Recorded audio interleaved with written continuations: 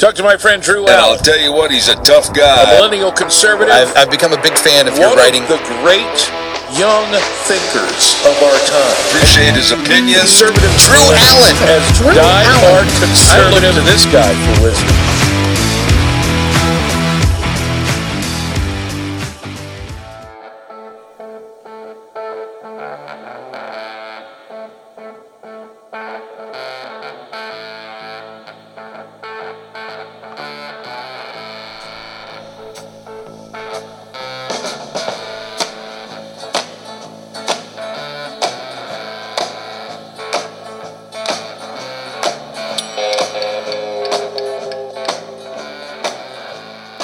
Yes, I did enjoy my long weekend, as a matter of fact.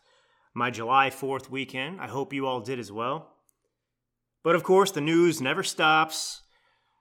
And I couldn't help. I kept paying attention to what was going on. And I gotta tell you, I wasn't really surprised by most of what I read over this weekend, but I was chomping at the bit to get back behind this microphone to address these issues. But of course, nothing is a surprise on July 4th, because July 4th, just as sure as the sun rises in the east and sets in the west, you can be sure that the Democrat Party and the leftists will come out and attack America. They will come out and use the July 4th Independence Day holiday, which is supposed to be a unifying celebration that marks, of course, our independence, the birth of this greatest nation in the history of the world. Well, just like like a werewolf under a full moon, the Democrat Party and the leftists can't help but show their true colors as well. And that's exactly what happened. While you were probably celebrating or barbecuing or grilling with your friends and family, well, the left was bashing America. I don't know if you heard about Maxine Waters. She, of course, well, no surprise here. She, you know what? I got to say something, folks. These quote-unquote African Americans who are in the Democrat Party, who repeatedly attack America as systemically racist and bash it and accuse this country of having racism in its DNA, of you and I being racist, and talking about how there's no opportunity, how, the whites are keeping the man down, and so on and so forth. Well, when they're African Americans saying this, it's absolutely disgraceful. I mean, Maxine Waters, of course, lives in a mansion. She has a mansion in LA. She's worth millions of dollars. She spent her entire career in life serving. I don't know how many years she's been in Congress, folks. I mean, she's got to be near 80 years old at least, but she's been there for I don't know how many terms. She's a lifer, though. And of course, this is disgraceful in terms of what Congress and those public servants are supposed to represent in this country. Those positions were never intended to make someone obscenely wealthy, rich, powerful. The way the founders saw it, you were supposed to work in the private sector, become a successful individual who understood things, was enlightened, and then it was a sacrifice to go and serve in Congress. It was a sacrifice just like it would be to serve in the military, okay? You went to Congress to bring all that wealth of experience, knowledge, and success to the benefit of the country. But of course, Maxine Waters, who's made a fortune being in Congress off of the taxpayer and these side deals, these corrupt deals, where she's paid for who knows what, well, here she is, attacking the very country who has put an African-American woman in Congress for her entire career. But what does she have to say? I believe it was a tweet she came out with, folks. She says, the Declaration of Independence says all men are created equal. Equal to what? What men? Only white men? Well, she would say, she kind of barks and yells. That's what she does. The Declaration of Independence says all men are created equal. Equal to what? What men? Only white men? That's kind of probably how she said it in her head, as she tweeted on Sunday, bringing race into the mix and stirring division and animosity. Isn't it something that they wrote this in 1776 when African Americans were enslaved? They weren't thinking about us then, but we're thinking about us now. She is such an angry, a violent individual. It's remarkable. What else, if I'm missing anything here? Well, of course, she also used the occasion on July 4th as she bashes America to talk about things that have nothing to do with racism today. In her tweet, 17 states have enacted voter suppression laws. And we'll get to that in a minute because there's another African American in Congress who has done a 180 on his position. You know, he previously said that, asking for voter IDs or mandating them was an act of voter suppression. But now, because it's polling unpopularly, he's done a 180 and says he's always been for voter IDs. But anyway, Maxine Waters didn't get the memo. She doesn't care what's popular or not. She's going to keep on going like she is. She mentions George Floyd, Breonna Taylor, Michael Brown, Sandra Bland, Tamir Rice. Need I say more, she asks? I mean, this is absolutely ridiculous. I do want to address this real quick, folks, because this is something that needs to be addressed. They continue to act as if this nation and the Constitution were documents that are inherently racist, that's in the DNA of this country. But the Constitution was no such thing. Now, I want to just briefly touch upon Frederick Douglass. Now, Frederick Douglass lived in the period of the Civil War. He was an abolitionist slave. So this individual actually had been a slave. He actually knew what it was like to live under slavery and then as a free man. And he was a great advocate of what? Of the Constitution. He actually went to Glasgow, Scotland in 1860. It was an anti-slavery society. And he defended the Constitution against those who would say that what the claims are making now, that the Constitution actually protects slavery, that slavery is somehow a part of our DNA back then. But that was not true. And of course, it makes no difference to the left that their claims that the Constitution is a racist document that accepted, allowed, permitted, espoused slavery is not true, because they're the party of lies and liars, as we've established time and time again on this program. But, you hear time and time again, for example, the 3/5 compromise, right? The left always says, white Americans counted blacks as 3/5 of a person because they thought that blacks were less than human, less than a person, that their weight was 3/5 of a white man. But that's not even why the 3/5 compromise came about. Now, I'm going to quote Frederick Douglass because, look, he was closer in proximity and experience, of course, to slavery than I am or Maxine Waters was. So what did he say even about the 3/5 compromise? He said, the compromise, the 3/5 compromise, is a downright disability laid upon the slaveholding states. See, it was to weaken the slaveholding states, okay? Because he said it was a disability. It was one which deprives those states of 2/5 of their natural basis of representation. Because a black man in a free state is worth just 2/5 more than a black man in a slave state as a basis of political power under the Constitution. Therefore, he says, instead of encouraging slavery, the Constitution encourages freedom by giving an increase of 2/5 of political power to free over slave states. So much for the 3/5 clause, taking it as it is worst, it still leans to freedom, not slavery. Okay? So the 3/5 compromise empowered the free states to have greater voting power than the slave states. That's what it was about, and that's what Frederick Douglass said. And I want to just read a couple more pull quotes here from his long speech in Glasgow. All right, because he defended the Constitution, as I said. So they hold the Constitution to be a slave-holding instrument, he says, of his opponents. And they denounce all who vote or hold office, no matter how faithfully such persons labor to promote the abolition of slavery, just like today. It doesn't matter if you say you're not racist. It doesn't matter if you're a conservative Republican and you are determined to, for example, create a voucher system throughout this country that will allow inner city children to get out of the quote-unquote hood where their educational system does imprison them, where they come out of these schools and they're illiterate or they drop out and they just get into trouble. Well, we want that. But it doesn't matter that we want that because we're all racist no matter what we do just because of the founding of this nation.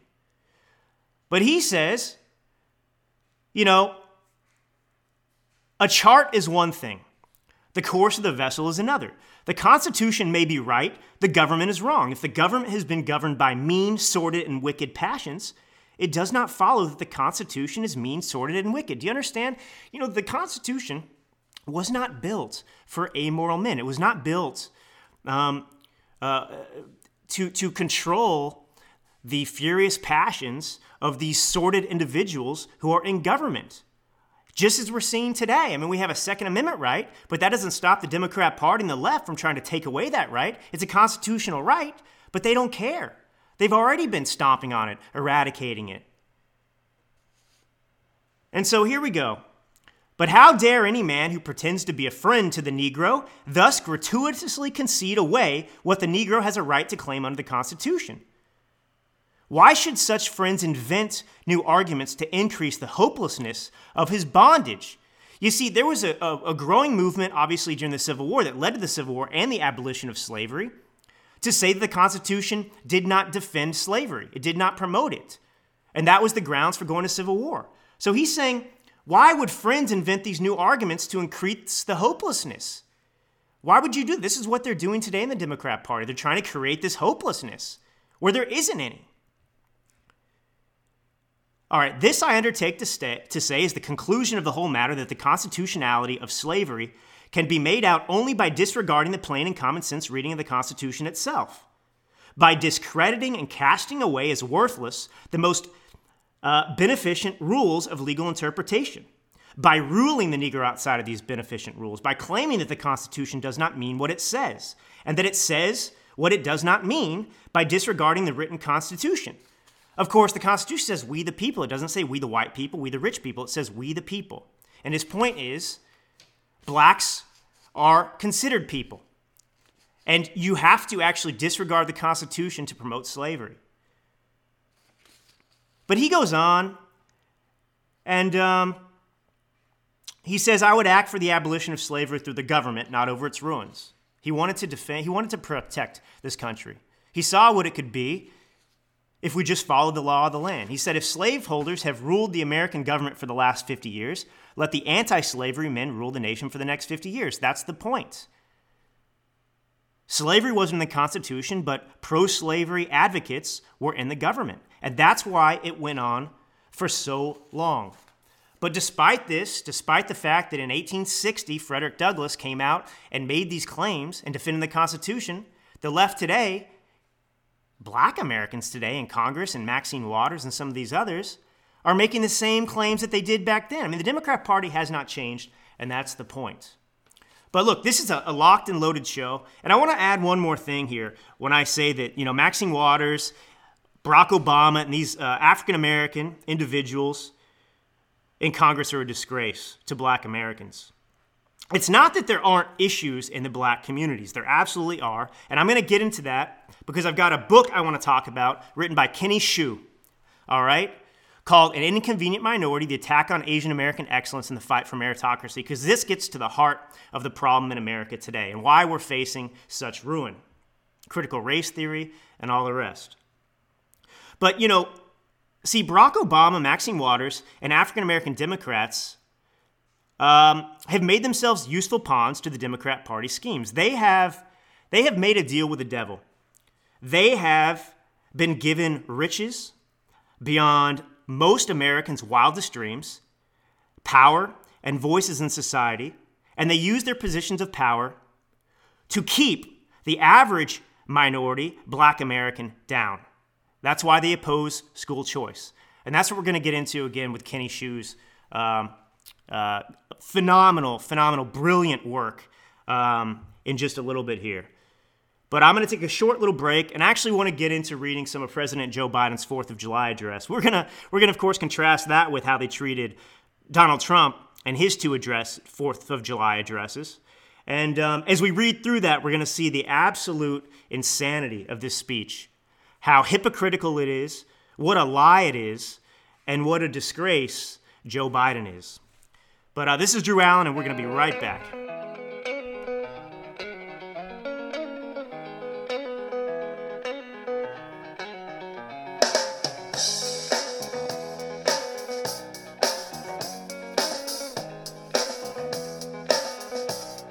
And we're back at it, folks. This is your illustrious host, Drew Allen of The Drew Allen Show, the voice of confident conservatism, a millennial, the right's answer to AOC, if you will, with brain power beyond her wildest dreams. So, the individual I was talking about, the African-American congressman who's done a 180 on this voter suppression in terms of IDs nonsense. Well, this is James Clyburn, of course. And, so he appeared on CNN's State of the Union on Sunday. And he's, of course, a Democrat out of South Carolina. And he claimed he was always for voter ID. Well, he had a tweet back in October 23rd of 2020 in which he said, voter ID laws are voter suppression. But now, all of a sudden, because it's not polling well and people know what a joke that is, you need an ID to buy alcohol, buy cigarettes, to get on a plane, to buy a house, to open a bank account. So, of course, that's not voter suppression. That's not oppression.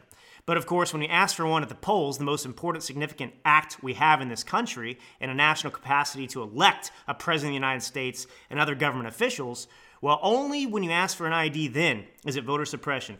But he knows that this is another roadblock for the Democrats. This is another issue that is going to bring about their demise, and the people just aren't buying it anymore. So he has done a 180, and he now claims to have always been for voter ID laws.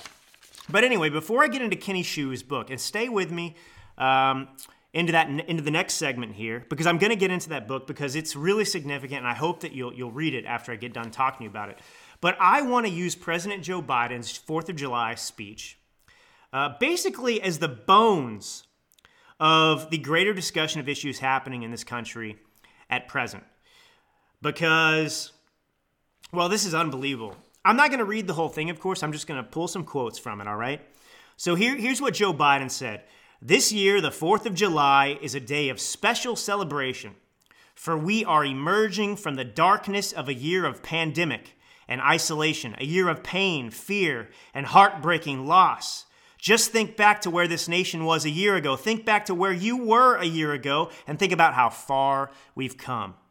Now, this is absolutely insane, because we have all the science, we have all the Fauci emails now, and we know that the lockdowns and everything else were not helping the situation in this country. We've talked about it ad nauseum. Florida reopened. They got rid of all their mandates, social distancing demands, and so on and so forth, thanks to Governor DeSantis. And then California, which doubled down, tripled down, quadrupled down on lockdowns, saw increasing, skyrocketing cases and deaths, while Florida's went down. So we know that's nonsense. And so this year of pain and fear and isolation is because of leftists and cowardly rhinos. They are the ones, look, I don't have Stockholm Syndrome. This is their fault. They did this to us as citizens. They are the ones who afflicted us. They are the ones who attacked us. They are the ones who spread this foreign peer campaign for over a year. So here's Joe Biden, trying to celebrate. Oh, he's taken the foot off of our necks. So now we can finally take off our masks in most cases, and we can actually open our businesses and feed our families again. No thanks to them, okay? No thanks to them. But here we go. Here's a great one. This is one of my favorite parts of the speech. Businesses are opening and hiring again. Another lie, by the way. Yeah, businesses might be open because the government is permitting them to, which is a ridiculous, unconstitutional disgrace that they shut us down to begin with. That is not their constitutional right to tell us when we can open and when we can't. But anyway, he says businesses are opening and hiring again. No, they're not in the state of California where I live. This is maddening. This is infuriating. They're not hiring again because in states like California and other blue states, for the most part, they've extended unemployment businesses. Businesses are crying out. They're putting out smoke signals, trying to beg people to come and work at their businesses. But they cannot fill these jobs because people are sitting on their lazy butts at home taking an unemployment check rather than going and getting a job. So they're not hiring again. We're seeing record job creation and record economic growth, the best in 4 decades, and I might add, the best in the world. Is this guy insane? Where are the fact checkers on this? I mean, that is just okay, let's just keep going. Today, all across this nation, we could say with confidence, America is coming back together. Just a couple weeks ago, folks, I said it on this show, this program. He just said America hasn't been this divided since the Civil War. 2 weeks later, he says America is coming back together? What? I mean, how do these people get away with this kind of garbage? How can they just lie like this constantly? Well, we know the answer. They have a propagandist media protecting them that doesn't cover them in a fair way. They lie for the president. But it goes on, 245 years ago, we declared our independence from a distant king. Today, we're closer than ever to declaring our independence from a deadly virus. This is such a sick comparison. And of course, we have Maxine Waters, who isn't celebrating our independence from a distant king because according to Maxine Waters and others on the left in the Democrat Party, we have nothing to celebrate on July 4th because, well, we still had slavery. So where are their cries of foul play when he makes this claim that we, should somehow celebrate our independence from a distant king? And by the way, we have a king today. And it's not really Joe Biden, but it's whoever's running the show and pulling the strings. All right? And it's Gavin Newsom, these people. These are our new kings because our rights are no longer unalienable the way most Americans, not most, but many Americans, Democrats and leftists view them. They view these people as kings again because they think their rights come from them. Please, when can I take off my mask? If they put out the order tomorrow in California that this new strain of virus, the Lambda, and I'll get into that later, well, suddenly we have to mask up and hide in our homes again. Well, guess what? All the leftists in California are going to lock themselves behind their doors. That's how dire the situation is. Closer than ever to declaring our independence from a deadly virus. But he says we're closer than ever to declaring our independence from a deadly virus. But then he goes on, and you'll hear, as I continue to read this speech, they were apparently not that close from declaring our independence from a deadly virus because he won't let it go. He spends, as a matter of fact, I don't know what percentage, but a great portion of this speech, July 4th speech, talking about the virus. So if we're so close, why do you constantly talk about it? Here he goes. Right after he says we're close to declaring our independence from a deadly virus, he says, that's not to say the battle against COVID-19 is over. We've got a lot more work to do. But I thought you just said, Joe, that we're closer than ever to declaring our independence. So he talks about 1776, but just as our declaration was a call to action, not a reason for complacency or a claim of victory, it was a call to action. The same is true today. Back then, we had the power of an idea on our side. Today, we have the power of science. Notice he never talks about what that idea was because they are stomping on that idea. They are subverting that idea. They are reversing that idea because the idea is that our rights don't come from them. And yet here they go along time and time again telling us that our rights come from them. That we have to sacrifice. We have to do this and that because they say so. Back then, we had the power of an idea on our side. Today, we have the power of science. No, the power of science is the new guard. The power of science is being misconstrued. It's not science at all, but science is now being wielded to control the people. So this is a joke as well. And he says, thanks to our heroic vaccine effort, we've gained the upper hand against this virus. Your vaccine effort, you had nothing to do with the vaccine. That was all Donald Trump. And I'm not even a vaccine guy, and I'm not going to get into it now. If you've heard me before, you know what I think about some of this stuff. But look, I'm not attacking people who've gotten the vaccine, but I'm just saying this guy's taking credit for the vaccine when he had nothing to do with it. We can live our lives, he says. Our kids can go back to school. Our economy is roaring back. There he goes again with a lie. And then he says, don't get me wrong, COVID-19 has not been vanquished. We all know powerful variants have emerged like the Delta variant. Every time he says something positive about our economy roaring back, about us going back to normal, getting our lives, and so on and so forth, then he has to say, well, COVID-19 is still here, though. What is this? This is so ridiculous. This is so absurd. This guy is so stupid. Honestly, I don't know who his speechwriter is, but I think Joe Biden could have written this speech because it's about on that level. It's so dumb and so ignorant that maybe Joe Biden is his own speechwriter. Because if he hired someone, if the White House is hiring someone to write this crap, I don't know. Maybe they're actually a really good speechwriter because they're writing it. It's like when you plagiarize. Not plagiarize, but you pay somebody in college to do your test. I never did that because, I would have been the one getting paid to write essays for other people, of course, as you well know. But, it's equivalent to that. It's like, if you pay somebody to write some essay for you, that person has to write in the way that you would write.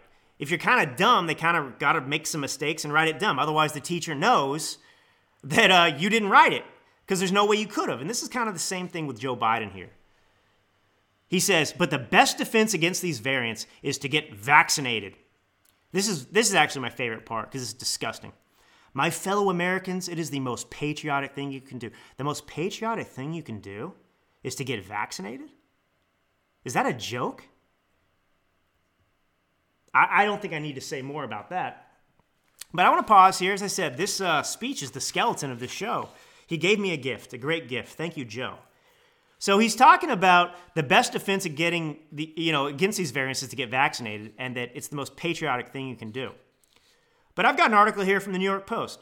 Here's the headline. Fears arise that Lambda COVID-19 variant from Peru may be resistant to vaccines. Now, if I wasn't already in the know about how they were just using, the Greek alphabet to name these different variants, I would say, is this coming from a fraternity house? Is there a new fraternity house that is the origins of this virus? Because, we had Delta, now we have Lambda, but of course they skipped like Upsilon. I don't know how they skipped from Delta to Lambda. It's a little bit later in the alphabet. But anyway, so now scientists fear, this is the New York Post, that a highly contagious new COVID-19 variant that is ravaging Peru may be resistant to vaccines. Maybe this he didn't hear about this new Lambda thing that is apparently resistant to vaccines. So here he is.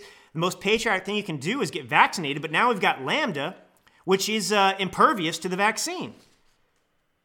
And of course, we got Jen Psaki, by the way. I'm sure you heard about this. She's claiming that they're now going to start going door to door to check and see if Americans have been vaccinated. What kind of Nazi Germany, USSR, Soviet-style garbage is that? They're going to go door to door and check if you've been vaccinated? What they didn't say is what they're going to do if you say no. That's what I'm curious about. Maybe this is a dry run, folks. A dry run to see what will happen when they show up at your doors to confiscate your firearms. But anyway, the concerning strain Lambda has since spread to around 30 countries. In Peru, Lambda has accounted for 81% of new infections tested for variants since April, according to the World Health Organization. And the WHO, however, has stressed that further studies are required to validate the continued effectiveness of vaccines with the new strain. Well, here we go.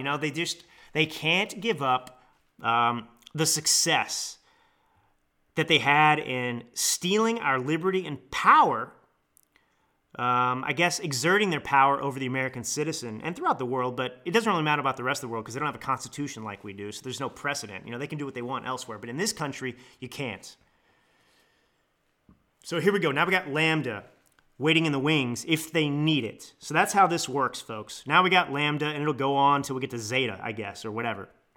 I don't know. The way they've been using this virus anyway from the beginning was to say that it was apparently racist, right? It was disproportionately attacking minority communities and so on and so forth. So maybe they'll start mixing these things together. If it starts to attack women in a disproportionate manner, they'll call it the Delta Gamma strain, or historically black fraternity houses will get their own strain if they want to racialize this racist virus again.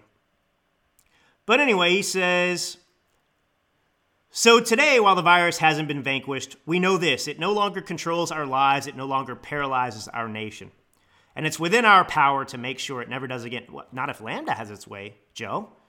Somebody needs to really get in this guy's ear and let him know what's going on, because, this guy's about 5 days behind on the news of the day, and he's president of the United States.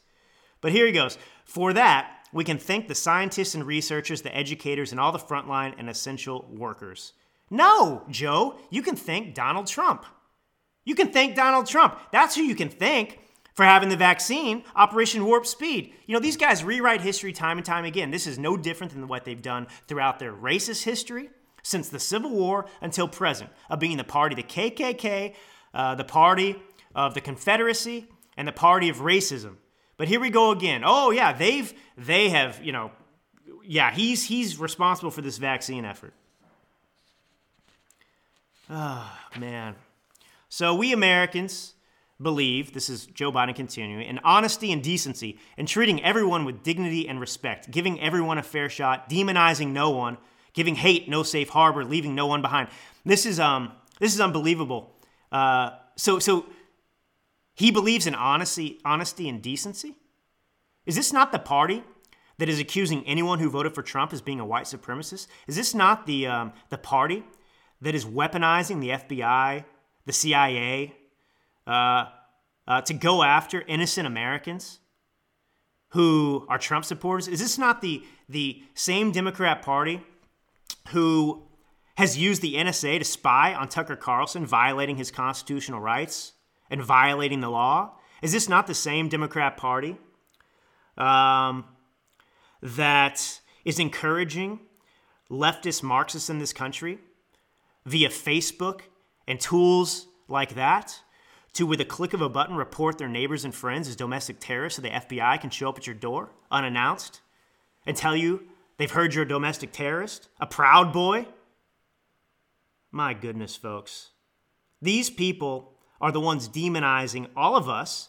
They're the ones that promote and spew hate day in and day out, and they're the ones who leave every man behind. I've got another story here that we'll get to a little bit later about how, an individual who correctly predicted the Great Recession of 2008, predicting another one's coming. We've got inflation creeping up. We've got skyrocketing gas prices. We've got a Democrat Party and a fake president who is attacking America's independence, who's weakening our defenses, who is putting America last, leaving no one behind. The Democrat Party is leaving the American citizen behind. He says, we lead by the power of our example, not the example of our power. That's a lie. The power of your example, not the example of your power. All they want is power. All right, let's see if there's anything else worth saying here, folks. Here we go. So he believes in the right to rise in the world as far as your God-given talent can take you, unlimited by barriers of privilege or power. This is a great sequitur into the masterpiece written by Kenny Xu called An Inconvenient Minority, The Attack on Asian American Excellence and the Fight for Meritocracy. We'll be right back.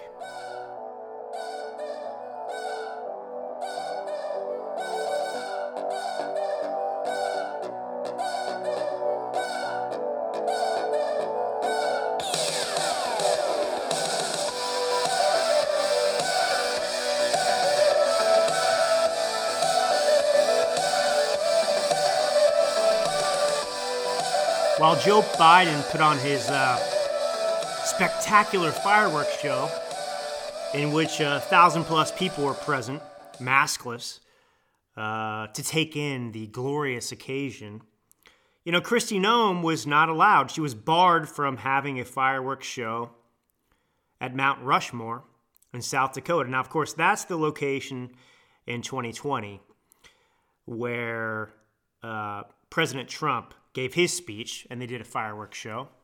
And that's nothing more than an attack on political opposition. That's what that was about. One of the reasons, of course, that they claimed that they were putting a stop and forbidding Kristi Noem from holding that glorious 4th of July celebration at Mount Rushmore was the pandemic. They were worried about the pandemic. But of course, Joe Biden wasn't worried about the pandemic. And look, folks, don't worry. I'm not putting you on. There's so much to get through, and I've got so many things to say. I'm about to get to the Kenny Xu book, An Inconvenient Minority, in just a moment. But I want to say, a spokesperson for Joe Biden, when questioned about whether, there were some concerns because of the Delta variant being out there and so on and so forth, it was perhaps irresponsible to hold this fireworks display and invite all these unmasked leftists to enjoy the celebration of the Capitol. This spokesperson, Zients, I don't know how his name is, Zients, whatever his name is, he said, "I think most of these folks are vaccinated, but at the end of the day, it's an individual choice. We hope all individuals make the right choice here and get vaccinated." So he says it's an individual choice. This doesn't compute either, because they're not saying it's an individual choice, because his whole speech was about saying the most patriotic thing you can do is get vaccinated. Jen Psaki did a press conference in which she's now saying that they're going to organize and get people to go door to door to check on your vaccination status and try and convince you to get the vaccine. This doesn't make any sense. And then, of course, Biden, he was hoping to proclaim this weekend that 70% of American adults had received at least one COVID-19 shot. He's been saying this all along. This is the goal. This is the goal. Well, they didn't reach the goal. Officials acknowledged more than a week ago the goal wouldn't be met as they struggle to, as they say, convince still resistant Americans to get shots. What about the individual choice, Zients? You're calling these people still resistant Americans? Well, that's their individual choice, is it not?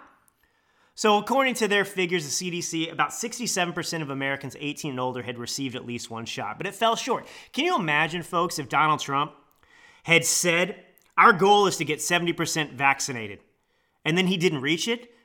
They would be destroying him, lambasting him, telling him what a failure he was, that he was neglecting his duties as a president, that he should be impeached probably for not reaching that goal. But according to this article, for Biden and his aides, reality is setting in that getting the entire country vaccinated will be the work of his entire presidency. How about that? His entire presidency is going to be devoted towards making people get the vaccine. That's about right, because I don't know what else he's doing in his presidency. Faux presidency. Well, we know what he's doing. He's destroying America as we know it.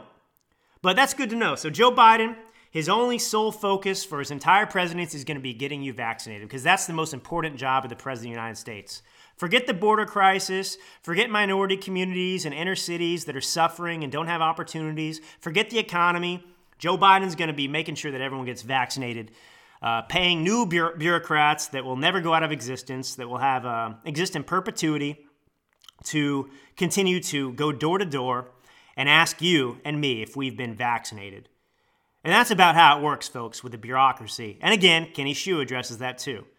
Once a bureaucracy is created to do something, they like their paychecks from we the taxpayers, and they will do anything they have to ensure that that job remains for them, period.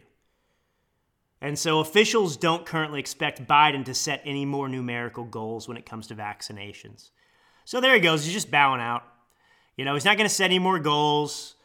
So what? They'd be demanding these goals from Trump, by the way. He wouldn't be able to leave the White House or go to a press conference without them saying, Trump, racist Trump, orange man, what's your new vaccination goal? What's your new vaccination goal based on your previous failure that you didn't reach 70%? Are you going to keep it at 70%? What are you doing to make sure that happens?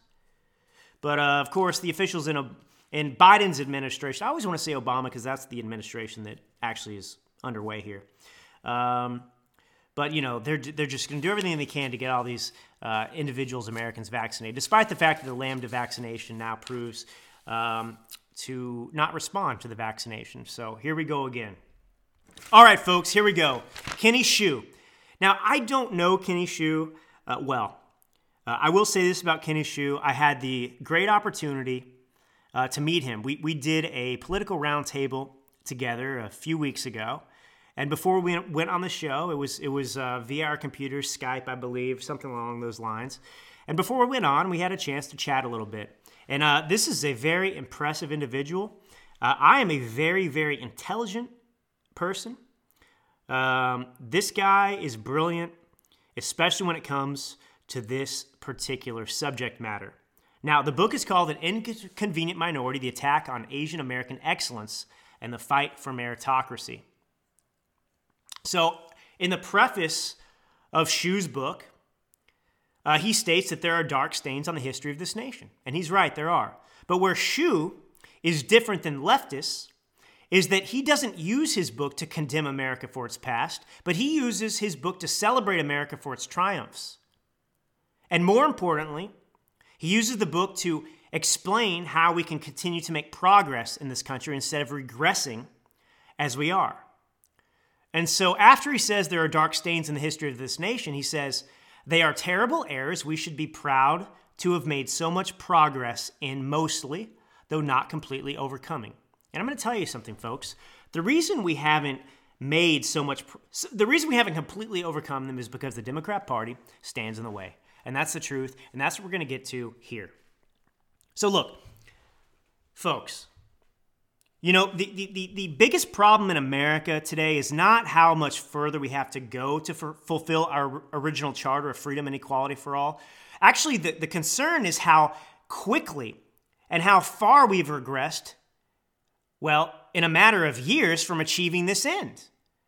I mean, the Democrat Party has literally, you know, since 1776, we have charted a course towards freedom. All right? Yes, we're not perfect, but what's amazing about America is we've conquered those flaws. As we talked about earlier with Frederick Douglass, the Constitution was a brilliant document, a beautiful document that led to the Republican Party being born and Abraham Lincoln, our first Republican president, who fought a civil war.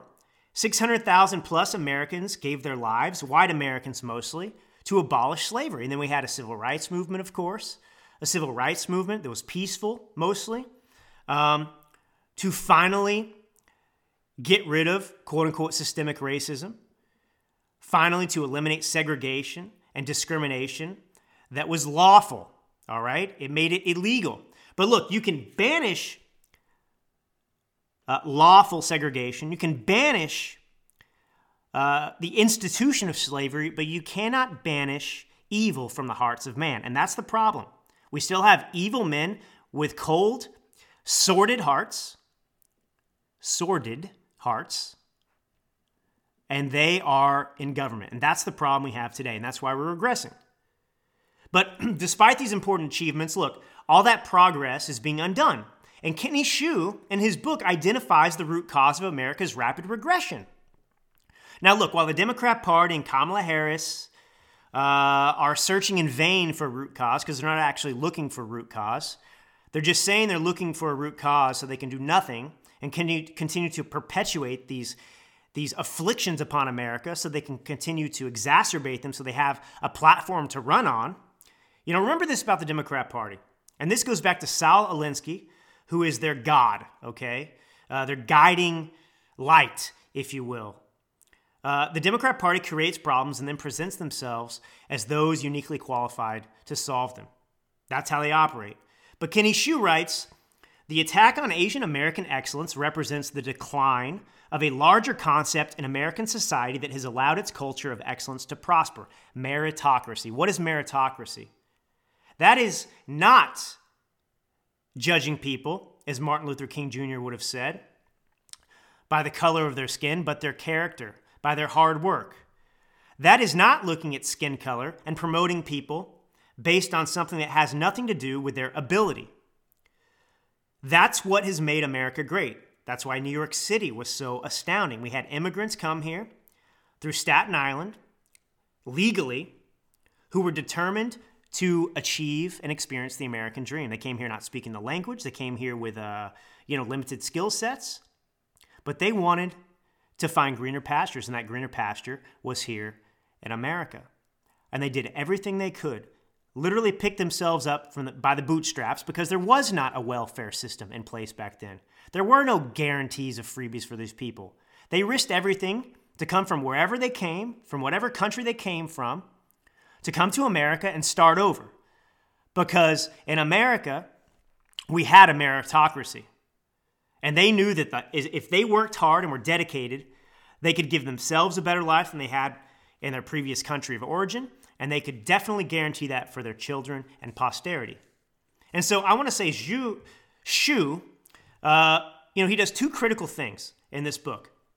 He shines a spotlight on the disturbing and these unsung attacks against Asian Americans because no one ever thinks about Asian Americans in their minority status in this country. It's always about Latinos, blacks, but never Asians. And Asians are also a minority in this country, but they get overlooked because they aren't a part of the Democrat Party scheme. They aren't yet victims. They escaped the civil rights movement. Not the civil rights movement, but what happened afterwards, which was Democrats then realizing that if they wanted to retain power, they had to flip things quickly. They had to convince the black American first that the Democrat Party was their friend so they could secure those votes. So they went to churches, gave them hot meals, did this and that, and said, look, we're for you now. But what they really did was engage in a modern form of slavery, keeping them down and telling them that they could never get anywhere but for the Democrat Party. But the Democrat Party simultaneously keeps them down through their policies so that it's just like a vicious cycle, all right? But look, what Xu does brilliantly is, of course, he's looking at things, this elimination of a meritocracy through the eyes of what's happening in the Asian American minority community. But he's also making the greater statement that this is also ushering in the decline of America as a whole. It affects all of us. What's happening to the Asian American community is, in fact, a microcosm of the destruction of the meritocracy overall in America. And look, the Asian American community, they've been discriminated against forever. Remember, as recently as World War II, Japanese Americans were put in internment camps. Blacks weren't put in internment camps. Latinos weren't put in internment camps. It was Japanese Americans, Asian Americans, and that was FDR, a Democrat president, who did that to them. But even though these people of Asian descent knew about the discrimination that happened here and what they were going to face, the obstacles ahead of them, not speaking English, for example, the risk that they would take in coming here, hundreds of thousands still immigrated here, just as they do today, but for different reasons. And this is a very stark difference and an important observation that Xu makes. Okay? Look, Asians immigrated here because they had a desire to experience the American dream, and they knew that there was no welfare state for them. Look, unlike other minority groups, look at blacks and Latinos, for example. There's no welfare state for them. There's no affirmative action for the Asian American community. And Xu writes about this. He says, Asians don't have the victim capital that ambitious black and Hispanic people can use to demand representation as a matter of morality. So the upshot, and this basically, I want to say this. This actually proves the point that the welfare state is a disaster. It actually contributes to the problem in minority communities because Asian Americans don't get anything. And yet, the upshot is they're forced to work hard because they can't rely on a safety net or the aforementioned things that Xu writes about. So they're forced to make it without welfare on their own. And they do. They do. Xu presents this example, which is great. So Thomas Jefferson High School, this is in Virginia. It's widely known as one of the greatest schools in the region for math and science. Well, Thomas Jefferson High School, in 2020, they accepted 486 students from a pool of 2,539 applicants. Only 486 students. Now, guess what percentage of those are Asians? 73%. 73% are Asians. That's astounding. And so the Asian American success without this great welfare state, it's a powerful argument against the welfare state and racial quotas because Asian Americans succeed without government assistance. In fact, I would say this. They actually succeed precisely because they don't depend on it. And this is the dirty little secret of this country. The Democrat Party uses the perpetual welfare state to limit people's dreams and to convince them that they cannot succeed in this country as it is. But that is not true. It is a form of slavery. And that's what critical race theory is all about. It's about promoting this narrative in perpetuity for future generations that America is an inherently racist place. Whites have benefits just by birth, and blacks can never get ahead of whites because, they're victims because of something that happened 45 years ago, and then obviously came to an end with the Civil War and the Civil Rights Movement. But again, I'll say, that's not the experience of black Americans or white Americans or anyone else today. But despite the Asian American success, it's not celebrated. They are under attack, and they're under attack by the Democrat Party. And because the Asian American community represents the ideals of America. They represent independence, autonomy, of hard work, and what you can do if you're determined and ambitious to accomplish something. So what's happening to the Asian American in this country is happening to America, the American dream. And elite universities, this is a point that Shu makes, are leading the attack against Asian Americans and the meritocracy. So Shu explains this. He says, at Harvard, Asian Americans have the lowest admittance rate out of all the races despite having higher grades and test scores. It's not just higher grades and test scores. It's remarkable how much higher their test scores are. So they suffer from the lowest acceptance rate for each SAT test score bracket, but they have to score on average 140 points higher than their white counterparts, 270 points higher on average than their Hispanic counterparts, and they have to score 450 points higher than their black counterparts for equal chances of admission. This is discrimination against Asian Americans, and it's happening at our elite institutions like Harvard. This has been going on for a long time, and Shu is finally taking on this behemoth, this sick, dirty secret in the underbelly of American society. So racism is systemic in this country, but the effort is being led not by conservatives or Republicans, but by the Democrat Party and elitist leftists at Harvard and elsewhere. And after the George Floyd death, Thomas Jefferson High School, the school board, they put forth the most drastic admissions policy they had ever done in the history of that high school. They created an admission lottery, and that reduced merit admission to 100 out of the previous 480 spots. So 100 are merit-based, and the remaining 380 were going to be a lottery system. And so the stated goal, of course, is to increase the number of black and Hispanic students in that school. But that doesn't address the problem. This is what Shu writes. Solving these problems requires addressing them at every level of education, not putting promising but underqualified black and Hispanic students through the meat grinder that is Thomas Jefferson High School for mathematics and science. Because if you take somebody who isn't prepared and they don't have the foundation built to succeed in a difficult course like this, you're setting them up for failure and disappointment. Okay? Think of it this way. Collegiate and professional basketball courts are disproportionately occupied by black athletes. They earn those spots, I'd like to add, because they're the best. And they have to be the best because there's a lot of money involved. And collegiate and professional sports are in the business of winning. It is a meritocracy. But if you applied this same sick, perverted ideology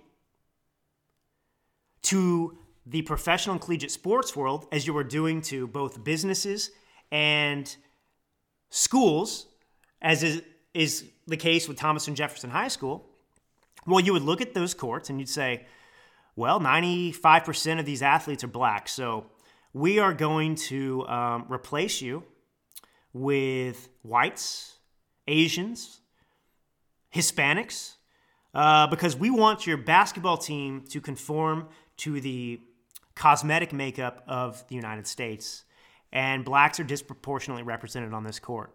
So we're actually going to take and rob black Americans who are the best basketball players in the world from opportunity and give those opportunities to people who haven't achieved it, who aren't quite ready. That's exactly what this amounts to, and it hasn't yet taken over in the sports world. There are some efforts underway, but they have not succeeded, and they haven't succeeded because of the involvement of money. And because sports are in the business of winning. No one would watch you anymore if you lost season after season. So it doesn't happen there. But the point is that Shu makes is that this is happening in the education system and in businesses as they're recruiting people based on their skin color. That is a definition of racism. And these Asian Americans are being disproportionately targeted because they work hard, they earn these opportunities through their hard work, dedication, and study and ambition, and then they're being overlooked and replaced by people who didn't put in the same work, haven't accomplished what they've done, just because these schools are saying we have too many Asians. That is sick, and it is an absolutely regressive policy that is antithetical to the fabric of the United States of America. But look, Shu doesn't just talk about statistics, and that's what's wonderful about this book. He actually gets into concrete, specific, personal examples that are effective, all right? He talks about how, Daniel Tan, all right? This is an individual Shu mentions who his family immigrated to America from the Philippines after the 2008 Great Recession. Now, Tan says, Daniel Tan, the one who's the son of these immigrants who came over in 2008, says his family came to escape the corruption of the Filipino government. What a surprise for Tan today, because I guess he had no idea. And God bless you, Tan, and I'm sorry for those corrupt individuals in our country and the Democrat Party today, because our government is rivaling the most corrupt governments in the world today. But they came here to find greener pastures, Tan says, and they chose America. But when Daniel applied to go to college, by the way, this guy was working at a Red Lobster washing dishes to earn some extra money to hopefully also pay for his college tuition because his family didn't have anything. They came to America. They escaped. And they did it the legal, lawful way. And this is what is disgusting, and this is what must be fixed. And Daniel Tan is the reason. He is a face to the injustice that is happening with these illegal border crossings and this welfare state and these freebies that are being given to people who cheat and who are not willing to come to this country in a lawful manner. So he comes through here, he comes to America legally, applies for a visa, goes through all the costly and timely sacrifices that it takes to become a legal citizen here. And so when he applies to college, he learned that the 2011 California DREAM Act gave in-state tuition to all DACA students, waiving non-resident tuition for them that Daniel would have had to pay his first year. Now, the average in-state tuition at San Joaquin Delta College in California is $1,288 per year. But for an out-of-stater like Daniel, it was $9,072 a year. So if you are the son or daughter of an illegal immigrant who broke the law and came here unlawfully, you get in-state tuition if you're a DACA kid. But if you're Daniel, who escaped the corruption in the Philippines and came here legally, well, you have to pay $9,072 a year. And Shu writes, how is this fair, Daniel asked himself, when his mom was the one who fought for a visa to legally enter this country, and then the children of undocumented immigrants, those who didn't go through the legal entry process, not only cut him and his mother in line for immigration, but get a fat tuition cut on top of it? And as Shu explains, eruditely, succinctly, correctly, they took from those who worked hard and played by the rules to artificially grant spots for their preferred races. And that brings me to another point.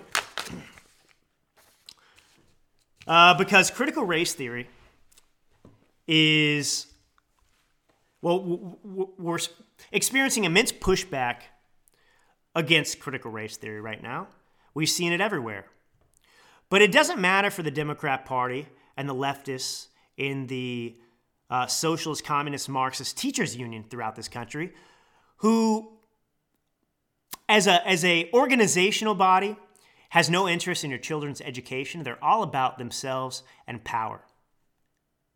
They're all about lobbying politicians and getting more money, more retirement benefits for themselves at the expense of your children. So CRT, Critical Race Theory, and Shu writes about this, and I encourage you to pick up his book. It's on Amazon, okay? It's called An Inconvenient Minority. And again, it's about the disastrous consequences of the elimination of a meritocracy and how this is going to lead to the destruction of America.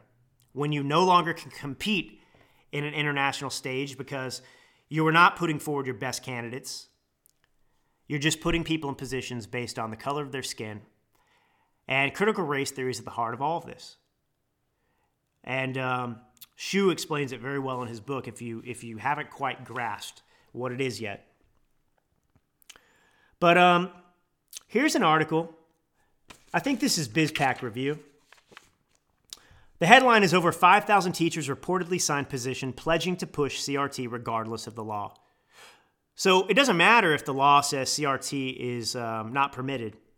These rogue animals, these 5,000 teachers are pledging they're gonna teach it, cram it down your children's throat regardless of what you want. These totalitarians, these leftists are sick, folks. They are the cancer that is destroying America.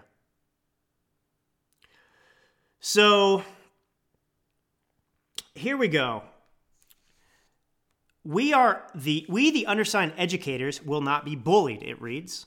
We will continue our commitment to develop critical thinking that supports students to better understand problems in our society and to develop collective solutions to those problems. We are for truth-telling and uplifting the power of organizing and solidarity that move us toward a more just society. This is not a more just society. These people are critical Marxists, and they won't be bullied. But they're going to bully you and me, and they're going to do whatever they want to us. To hell with America, to hell with us. It's their ideology, their disgusting, rotten ideology they're going to force down our throats because they are, well, they're like Barack Obama. They're professional agitators. They're community activists. And they want to bring about revolution in this country, just as Saul Alinsky put forward in his book, Rules for Radicals. So, this is a Marxist doctrine, and it teaches that America is a wicked and racist nation, that even young children are complicit in oppression, that our entire society must be radically transformed. And this is being forced in our children's schools. And you know what? There's another article. So it came out today. I have the article in front of me. I'll get to it another time.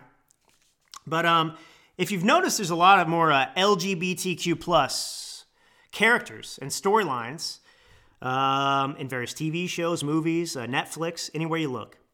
And it's now known that this has been a coordinated effort to force this in the mainstream. This is absolutely disgusting.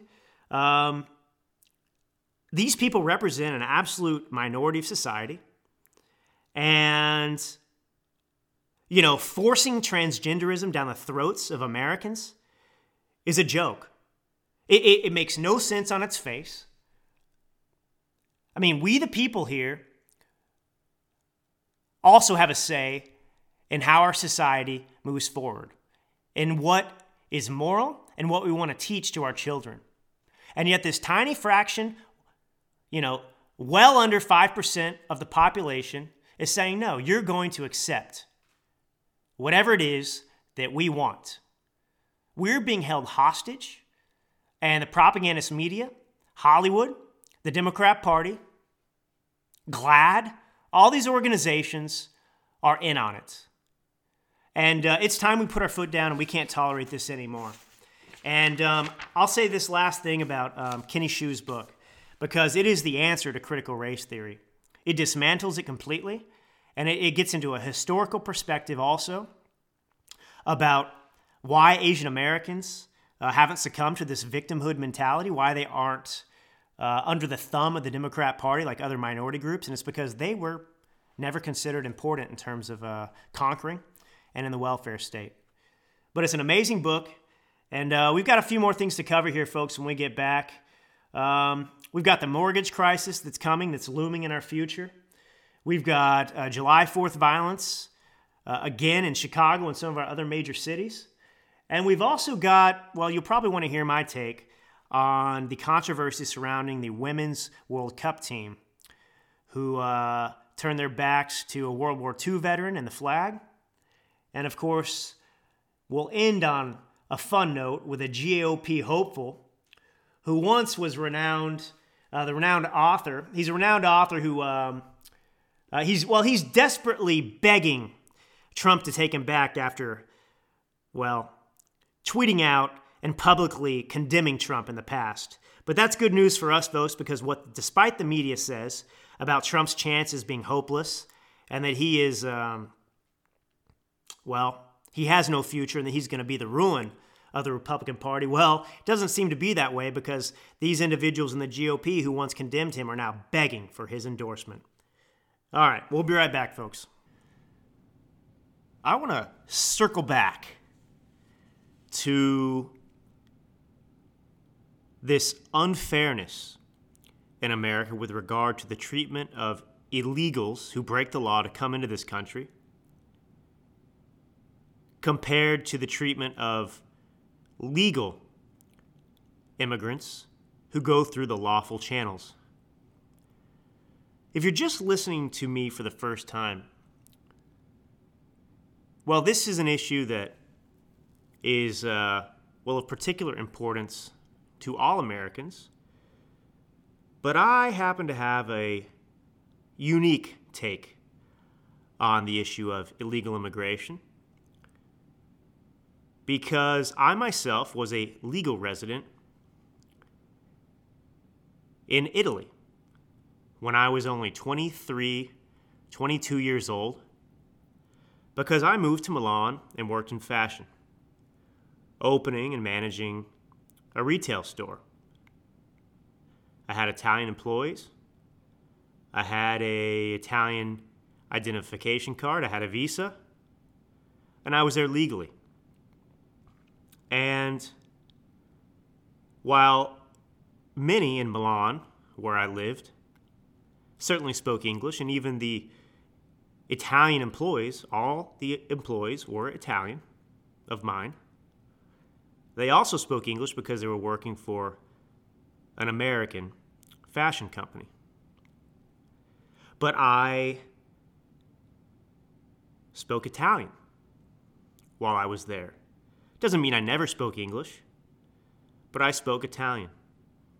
When I went out at night, I made Italian friends. I interacted with older Italians who did not even speak English. I practiced, tried to improve my Italian because I was in Italy. I did not fly an American flag out of my window in Corso di Como in Milan. I didn't wrap myself in the American flag as I walked down the street.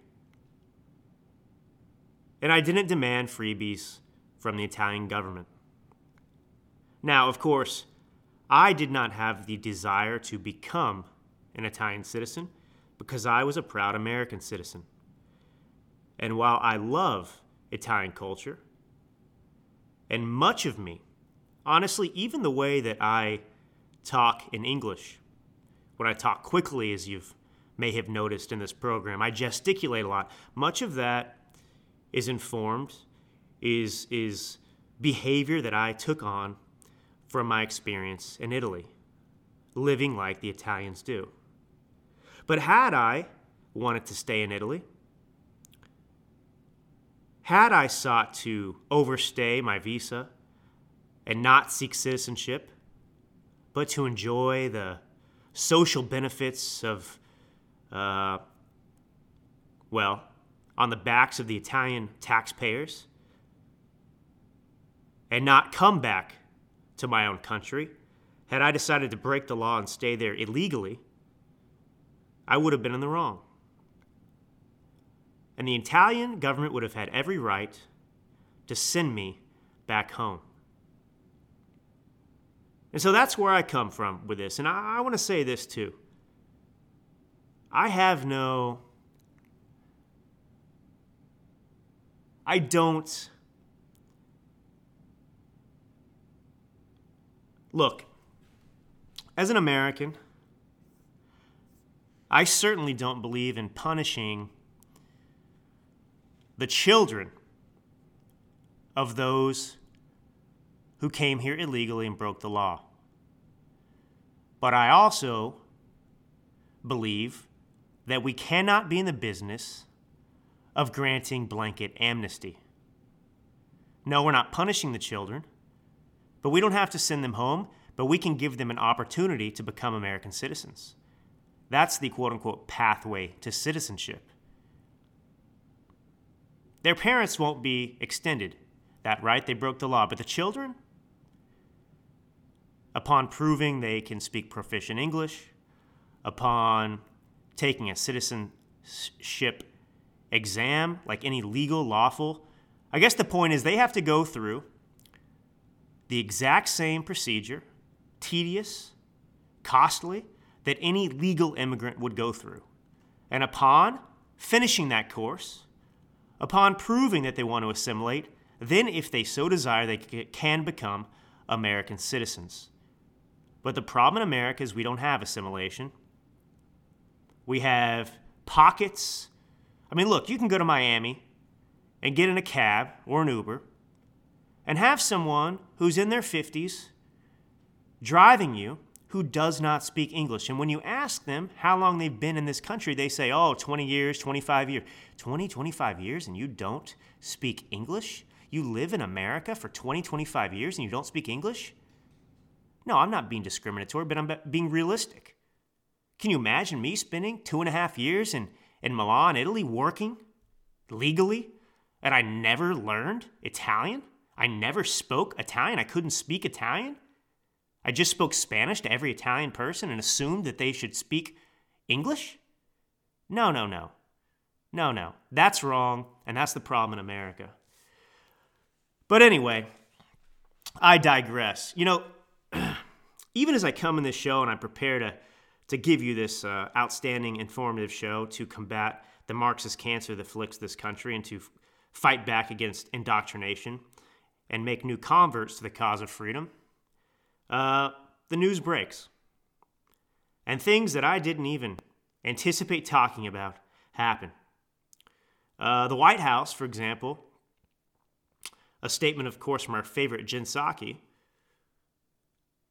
says Biden would certainly support states reimposing coronavirus restrictions. That's the headline. I don't need to read anymore. The headline says it all that follows in the article. He would certainly support states reimposing coronavirus restrictions. These people are totalitarians and they do not want to give up power. That's a very disconcerting, a really disturbing statement from the White House because we know what the science has been. We know the devastation that has been brought about in this country based on these coronavirus restrictions. And here's Biden saying, yeah, let's just do it. Let's repeat history. But that's what the Democrat Party does. What you have to begin to understand is they do not care about America. They hate America. And so them destroying America is fine, so long as they retain power. If the end result is our demise, but their enrichment and permanent, rule over America, it's okay. And that must be accepted by those in this country who are already relatively free and clear thinking on the right conservative side. And there's another story. This one broke a little earlier. It caught my attention, and I didn't think I'd get to it, but I'm going to get to it because it's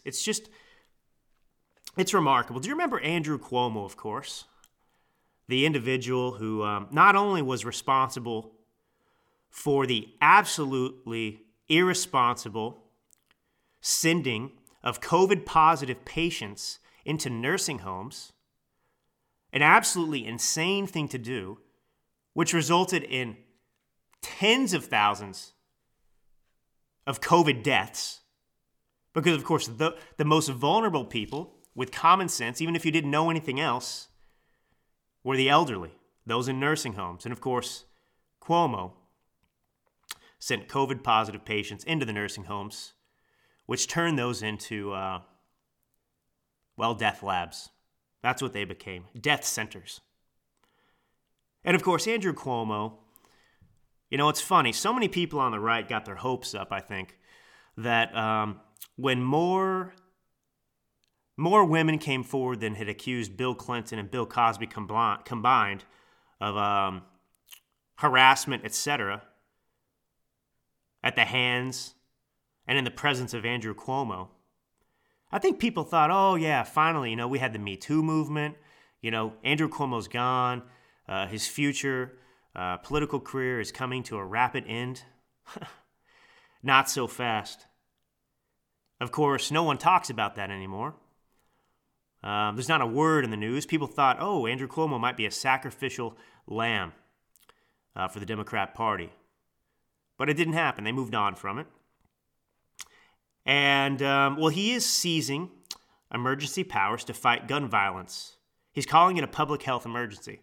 Now, this has been mentioned by the Biden administration in the past, and you and I should pay very close attention to this, because what the Democrat Party has been doing and continues to do, they're putting feelers out. Okay? You have to understand that nothing that happens in the Democrat Party is by accident. It is all strategic and thought out. So Andrew Cuomo is putting out the test, putting out the feelers. How much unconstitutional power grabbing and abuse can he get away with in a Democrat state like New York? So he's going to fight gun violence by declaring it a public health emergency. Now, the public health emergency that was declared to combat COVID resulted in the loss of our rights. Our businesses were closed, forced closed, as the governors decided, based on whatever statistical data they were looking at. In California, where I live, of course, Gavin Newsom imposed curfews where you were prohibited from leaving your house between the dangerous hours of 10 p.m. and 5 a.m., where COVID was its most dangerous, like a vampire. There was nothing that they could not do. They imposed mask mandates, social distancing. In California, the police were used to arrest people paddleboarding alone with no one within a mile of them. In Santa Monica, for example, people were arrested on planes. Essentially, it brought about a totalitarian and tyrannical rule. So now Andrew Cuomo is trying what the Democrat Party's been thinking about for a long time, which is declaring gun violence a public health emergency, and then unilaterally removing, piece by piece, dismantling, seizing our Second Amendment right to bear arms. Of course, the Constitution says that right shall not be infringed upon. But we're already beyond that. It's been infringed upon for many, many, many years. And so here is Andrew Cuomo fighting gun violence. And this comes back to something important. I know that we've talked about the fact that Democrats know that the defund the police movement is destructive to them as a political party. And so now they're trying to lay that at the feet of the Republican Party, literally making up, lying, bold-faced, that Republicans are the ones who defunded the police. But while they say that, I think that, I know that, how do I say this, folks? Look, as you just heard me say, everything the Democrat Party does is by design. There's always a plan. There's always a long-term objective, and the Republicans are useless at understanding the game and the strategy. But I am not, and that's why I'm sitting here behind this microphone, because as I've said, I am uniquely qualified, well, to dismantle and warn you and let you know and assess what the situation is and what they're up to. Because I've spent my entire adult life in Democrat circles, studying them, being challenged. And so, well, so much going on that I just lost my thought. But it'll come back to me, folks. I never, ever completely forget. But think about this with Cuomo. I want to read kind of a little bit of that statement. So he says, just like we did with COVID, New York is going to lead the nation once again with a comprehensive approach to combating and preventing gun violence. And our first step is acknowledging the problem with a first-in-the-nation disaster emergency on gun violence. When we see an injustice, we don't look the other way. We stand up and fight it because that's the New York way, the governor added. Cuomo's new strategy, the governor's office explained, treats gun violence as a public health crisis, using short-term solutions to manage the immediate gun violence crisis and reduce that shooting rate. So here's what I was going to say before, folks.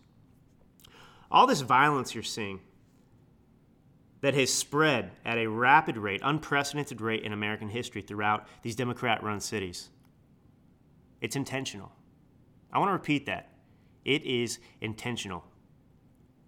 Look, the Soros-backed DA in Los Angeles County has contributed to violence. Offenders are being released and put out into the streets, even with rap sheets. They go for pages and pages and pages. And, short of essentially killing somebody, these penalties are being lessened, and these people are being forgiven and released. And one thing we know, actually, data-driven, truth, cold hard facts, is that,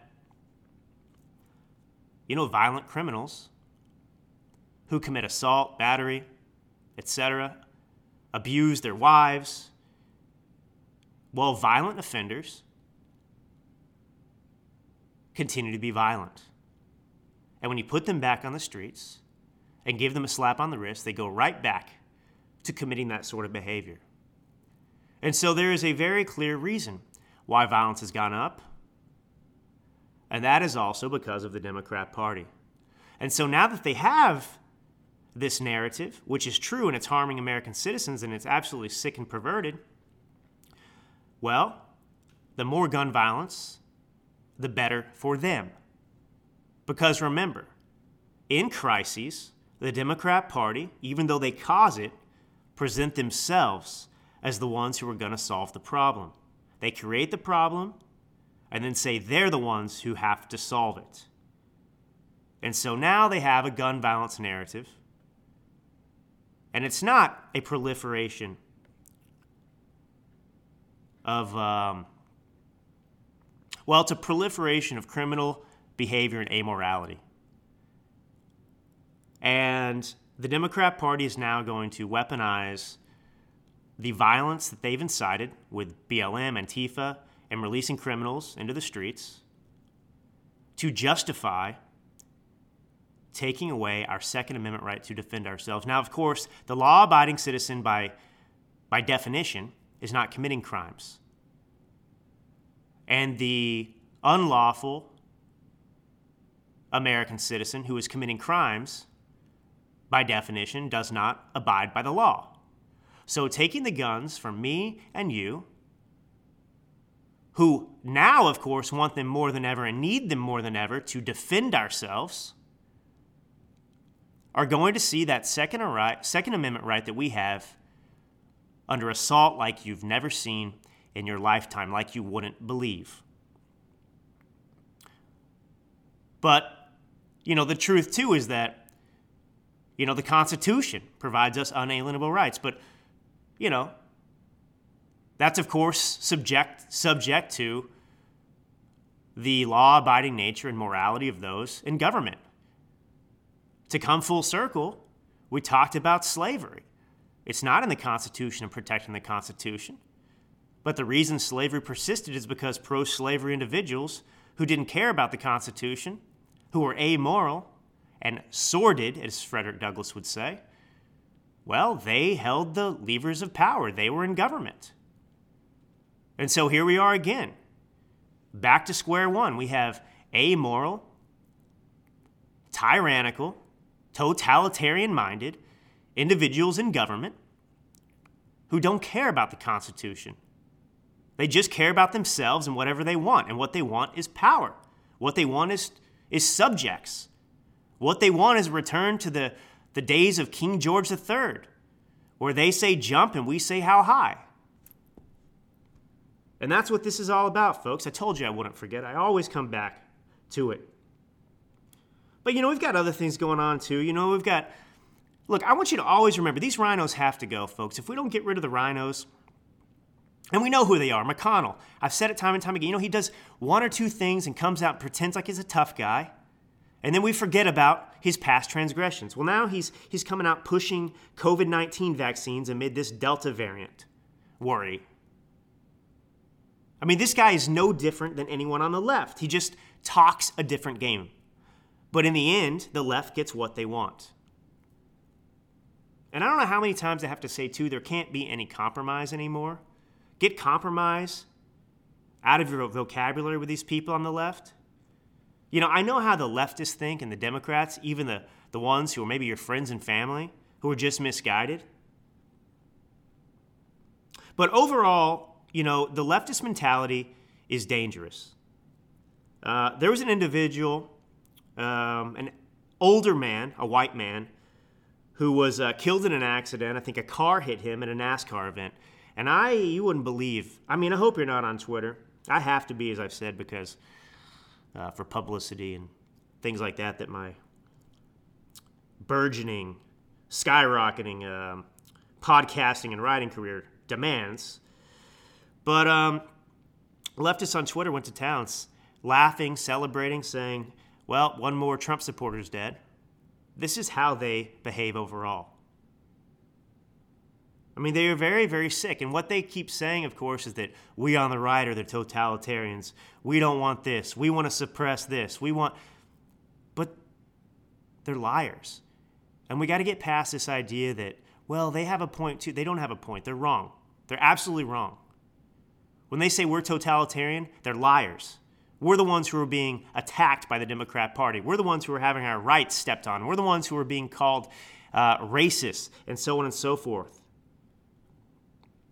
So just get it out of your mind. The left, the Democrat Party believes that 8-year-olds should have the fundamental right of choosing their own gender. They believe that little children should choose their own pronoun. They think that biological males should be able to compete in men's sports. They believe in abortion, whenever you want it. There's no policy position that the left has right now that is moral, that is worthy of support. And we just have to keep putting our foot down. But, I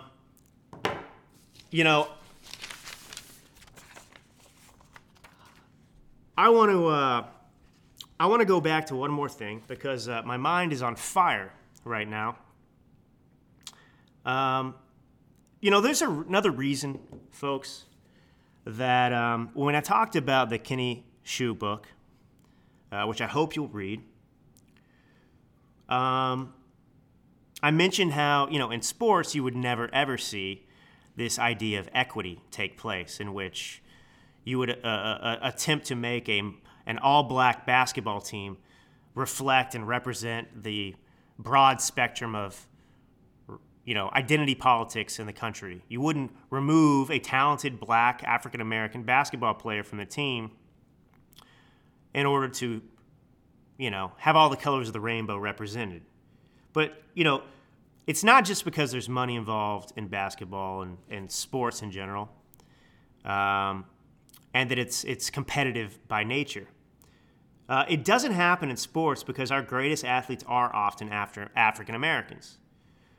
And the point is, while it would be absolutely unacceptable to do that on a professional sports team because we believe in a meritocracy, and the truth is those African-American athletes earn their spots. They are the best in this country, and they deserve to be there. Well, racism is only acceptable these days as long as Asians and whites are the targets. And that's because of the dangerous narrative this Marxist Democrat Party spends about the Constitution being fundamentally racist documents, so on and so forth. That's about critical race theory as well. It will foment hatred and victimhood for the rest of our history and bring about our downfall. But I'm going to take one more break here. And when we get back, we'll wrap up this venture into podcasting excellence.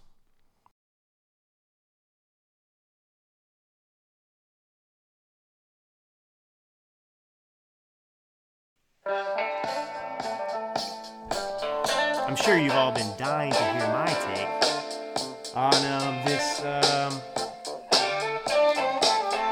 see, where do I have it here? Well, the women's soccer team, of course, I'm sure you've heard at this point. A couple of players seem to have neither turned towards the flag nor turned towards the World War II veteran who was playing the national anthem. It's not surprising, but I'm not going to give you the take everyone else has given you. You know, it's fine to be outraged. Do you know that I think roughly 17 players on that team are the same ones that were on the World Cup team? So there's nothing surprising about this behavior because it's the same people that did it before. But what's interesting is, you know, Colin Kaepernick, I believe it was 2016, when he first refused to stand when the national anthem was played. He remained seated. That was in a preseason game, I think against the Green Bay Packers it was. And of course, we know how that went from there. It became a big story, and it spread throughout the NFL like wildfire. And, well, Megan Rapinoe, of course, the Colin Kaepernick of women's professional soccer, she was the first one in women's soccer to do the exact same thing. You'll see a photo of her in 2016, seated, taking the knee, when all the other players are standing. Now, she is the only one, I believe, from the photo that takes the knee. But she did what Colin Kaepernick did in the NFL to women's soccer. And my point is, why is it that this was able to go from one outlier, one individual, disrespecting the country, disrespecting the flag, and promoting this false narrative of systemic racism, etc.? How was it that this nation allowed that to continue and grow and spread so that later on, as the years passed by, when he went to 2017, 2018, and so on and so forth, you had more and more players doing the same? See, this is the problem, the way I look at it. It became, you know, these other, let's look at the women's soccer team. We know that this kneeling came to an end. Many of the players came out and said, look, we didn't expect this to go on forever, almost as if they weren't really committed to it. They were just doing it because they felt like they needed to, like there was some pressure to do so. Because had they really been committed, they would have continued to take the knee time and time again. They wouldn't have said, well, there's an expiration date on what we're doing here. We just wanted to prove a point, and now we're going to move on. Because that's what happened. They stopped taking the knee eventually. But my point is, how is it that these players whose hearts weren't even in it, you know, let's just assume for a second that Megan Rapinoe is really rabid like Colin Kaepernick. Maybe she was inspired because she wanted to get the money that she saw Colin Kaepernick was getting and the attention he was getting for doing what he did. Let's just say she was authentic. But many of the other women on the team were not.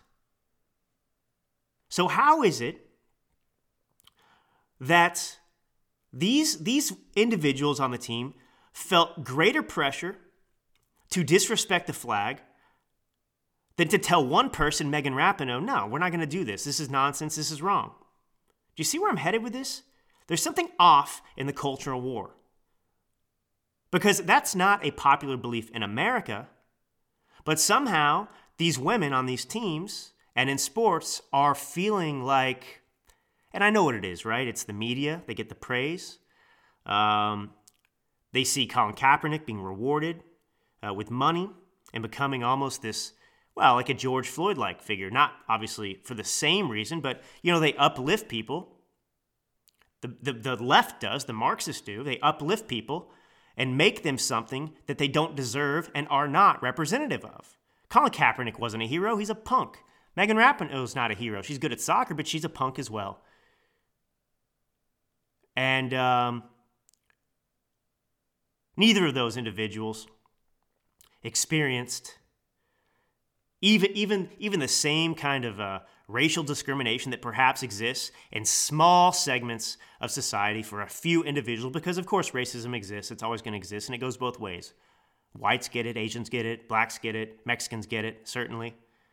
But these individuals are no different than me doing it. It's not something they experienced, but they're down for the cause. And this is something that we really need to think hard about addressing. Because the problem isn't Megan Rapinoe and Colin Kaepernick. The problem is the majority of the other players who then followed suit. We need to make it clear that, and the pressure should be stronger to stand up for America than to spit on America. And that's where my concern is. But I've got a fun story here.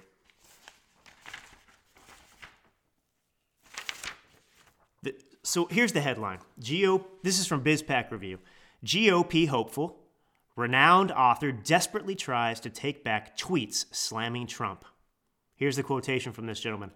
I regret being wrong. So here we go. Renowned author of Hillbill Elegy, venture capitalist, and New Republican Senate hopeful.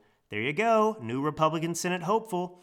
J.D. Vance joined Fox News America Reports on Monday, where he walked back newly unearthed tweets critical of then-candidate Donald Trump. CNN reporter Andrew Kaczynski unearthed the tweets from 2016 that have many calling Vance out for hypocrisy. So here's what Vance says in defense. Like a lot of people, I criticized Trump back in 2016, and I ask folks not to judge me based on what I said in 2016, because I've been very open that I did say those critical things, and I regret them, and I regret being wrong about the guy. I think he was a good president. I think he made a lot of good decisions for people, and I think he took a lot of flack. I think the most important thing is not what you said 5 years ago, but whether you're willing to stand up and take the heat and take the hits for actually defending the interests of the American people. Now, that in itself I don't have a problem with, because I didn't understand Trump back in 2016. He wasn't my guy. I was leaning Ted Cruz. I was leaning other people. I was leaning Newt Gingrich. I just wanted somebody who could get on a stage and hopefully express the ideals of conservatism. Finally, for once in my lifetime. But the problem is Vance's, his comments about Trump, his criticisms of Trump, sound a lot like the criticisms from the left. That's the problem, okay? It's his ideological slant, and that concerns me. It's one thing to say, I don't know about Trump, like, I'm not into him, but it's another thing to say what Vance did, which is, in one tweet, Vance wrote that he found Trump reprehensible because he, quote, makes people I care about afraid, immigrants, Muslims, etc. Now, look, it's one thing to say grab them by the you-know-what, that's kind of reprehensible. I'm not down for that kind of conversation either. But and that was a real thing that happened, right? It was caught on video. But Trump has never, ever been anti-immigrant, anti-Muslim. There's not a racist bone in that guy's body, and there's never been evidence of it. So the fact that this guy, Vance sounds like he was getting his news from CNN, and that's my problem with this guy. God wants better of us. And here's the other problem, and this is going to get into my final closing here. God wants better of us. I'm so tired of hearing people on the right, on the conservative side, who, I said this in the last episode. Look, Trump was running against Hillary Clinton. That woman is, prior to the Biden administration, was the most corrupt individual in perhaps American history. She was truly reprehensible. She was truly amoral. She was truly sick. And to have Trump up there on the stage and Hillary Clinton, I just don't understand how you can do it. Because, like I said, the left's candidates are never morally superior to the right. It doesn't excuse certain things in certain cases, but give me a break. Vance announced that he would be voting for Evan McMullin in another deleted tweet. Fellow Christians, he wrote, in response to Access Hollywood tape, everyone is watching us when we apologize for this man. Lord help us. Here's another one. In 4 years, I hope people remember that it was those who empathized with Trump's voters who fought him most aggressively. And it was the cosmopolitan conservatives like Moore and Kudlow who shamefully apologized for him. So I want to be clear. This guy's groveling at the feet of Trump, and he doesn't deserve it. I don't support this guy for a single second because he's a rhino. Okay? Let me be clear. He's a rhino. I'm calling it now. If he's elected, he will be a rhino. So that's a no on J.D. Vance, just like I'm a no on Mike Pence. But the takeaway here is that this guy's groveling for Trump's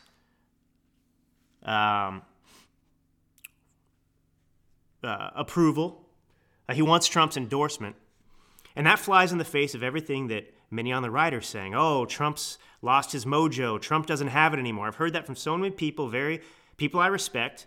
And here's your evidence that this is wrong. If Trump was so harmful to the Republican Party and needed to go and had no gravitas and no following anymore and it was damaged goods, why is this guy begging for his endorsement? I'll leave that there on the table. I want to close with this, folks. Remember subprime mortgages? Those are the mortgages. When they're called subprime, that means that people who historically have low credit scores and problems with debt are given mortgages. And so subprimes for those who struggle to meet the rigorous standards that one would want as a lender to ensure that you were going to continue to pay the bank for the loan and mortgage to buy a home. Well, of course, the bottom fell out in 2008, and we know how that went. And we're approaching, I guess, the 10-year anniversary here. Well, no, we're beyond that. But, the Great Recession was what happened in 2008. That's because these banks were extending loans, subprime mortgages, subprime loans, to people who had low credit. And, of course, let me put it this way in perspective, if you don't recall. Housing prices back then were rising rapidly, right? And the number of subprime mortgages given out was rising even more. And so by 2005, there were many people who were saying, this is a housing bubble. And from 2004 to 2006, it's the Federal Reserve, okay? They raised the interest rates over a dozen times. Do you remember that? It was just like, bam, bam, bam. Raising interest rates a dozen times because they were trying to slow this down and avoid serious inflation. And I want to stop there because we were trying to avoid serious inflation. We've got serious inflation here right now with lumber prices, with the cost of goods, of restaurants, and the price of different things, meat and things that they're paying for. We have inflation.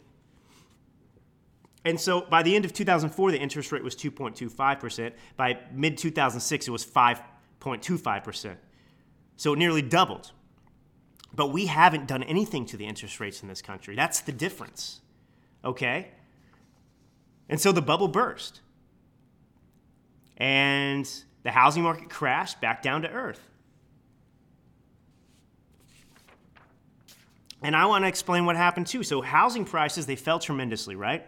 As the housing bubble completely burst, all right?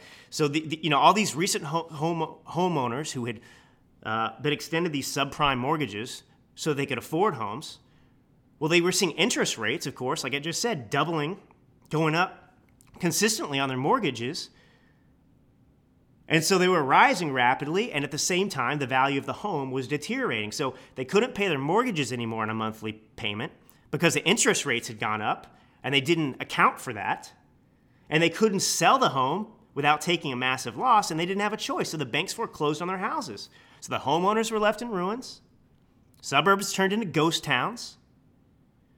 And, even homeowners with good credit who had standard mortgages, the interest rates went up for them, and so they struggled as well. And so the value of these homes cratered, and so banks were taking massive losses on real estate too, and investors were getting hurt. The whole thing just shook the entire American economy. But we've got a worse situation today. I talked to a gentleman at Bain Capital recently who told me, it's coming, brother, it's coming. And here I've got an article from CNBC. Real estate investor who shorted subprime mortgages says this housing boom is in a bubble too. Here we go, another warning. This guy was right last time. Do we trust him this time? The signs are all around us. The debt's higher now. And actually, let me just read through this for you. So a real estate investor who made a fortune shorting subprime mortgages more than a decade ago told CNBC on Friday he believes the current housing market is in a bubble. Absolutely, I think we're in an omni-bubble. How long does it last? It depends. How long do you keep the faucet open and this money running? Billionaire Jeff Green said on Power Lunch. There's just so much money in corporate balance sheets and people's balance sheets and their bank accounts that it's just driven prices of everything higher. But at some point, this has to stop, Green said. The housing market has been one of the strongest parts of the U.S. economy during the coronavirus pandemic, which also put millions of people out of work and sparked a recession. Mortgage rates have been historically low. Okay? This sounds a lot like pre-2008, circa 2004, 2005. Same situation, but worse. Mortgage rates have been historically low, and the rise of remote work has given Americans greater flexibility in where they live. So people are moving. They're buying homes. So home prices have been soaring as strong demand clashed with low supply. So when you see prices go up the way they've gone up, you have to ask yourself, why did this happen, Green said, contending the robust monetary and fiscal policy response to the pandemic played a key role. My view is it happened 80% because of the extraordinary amount of liquidity in the economy, 20% because of fundamentals.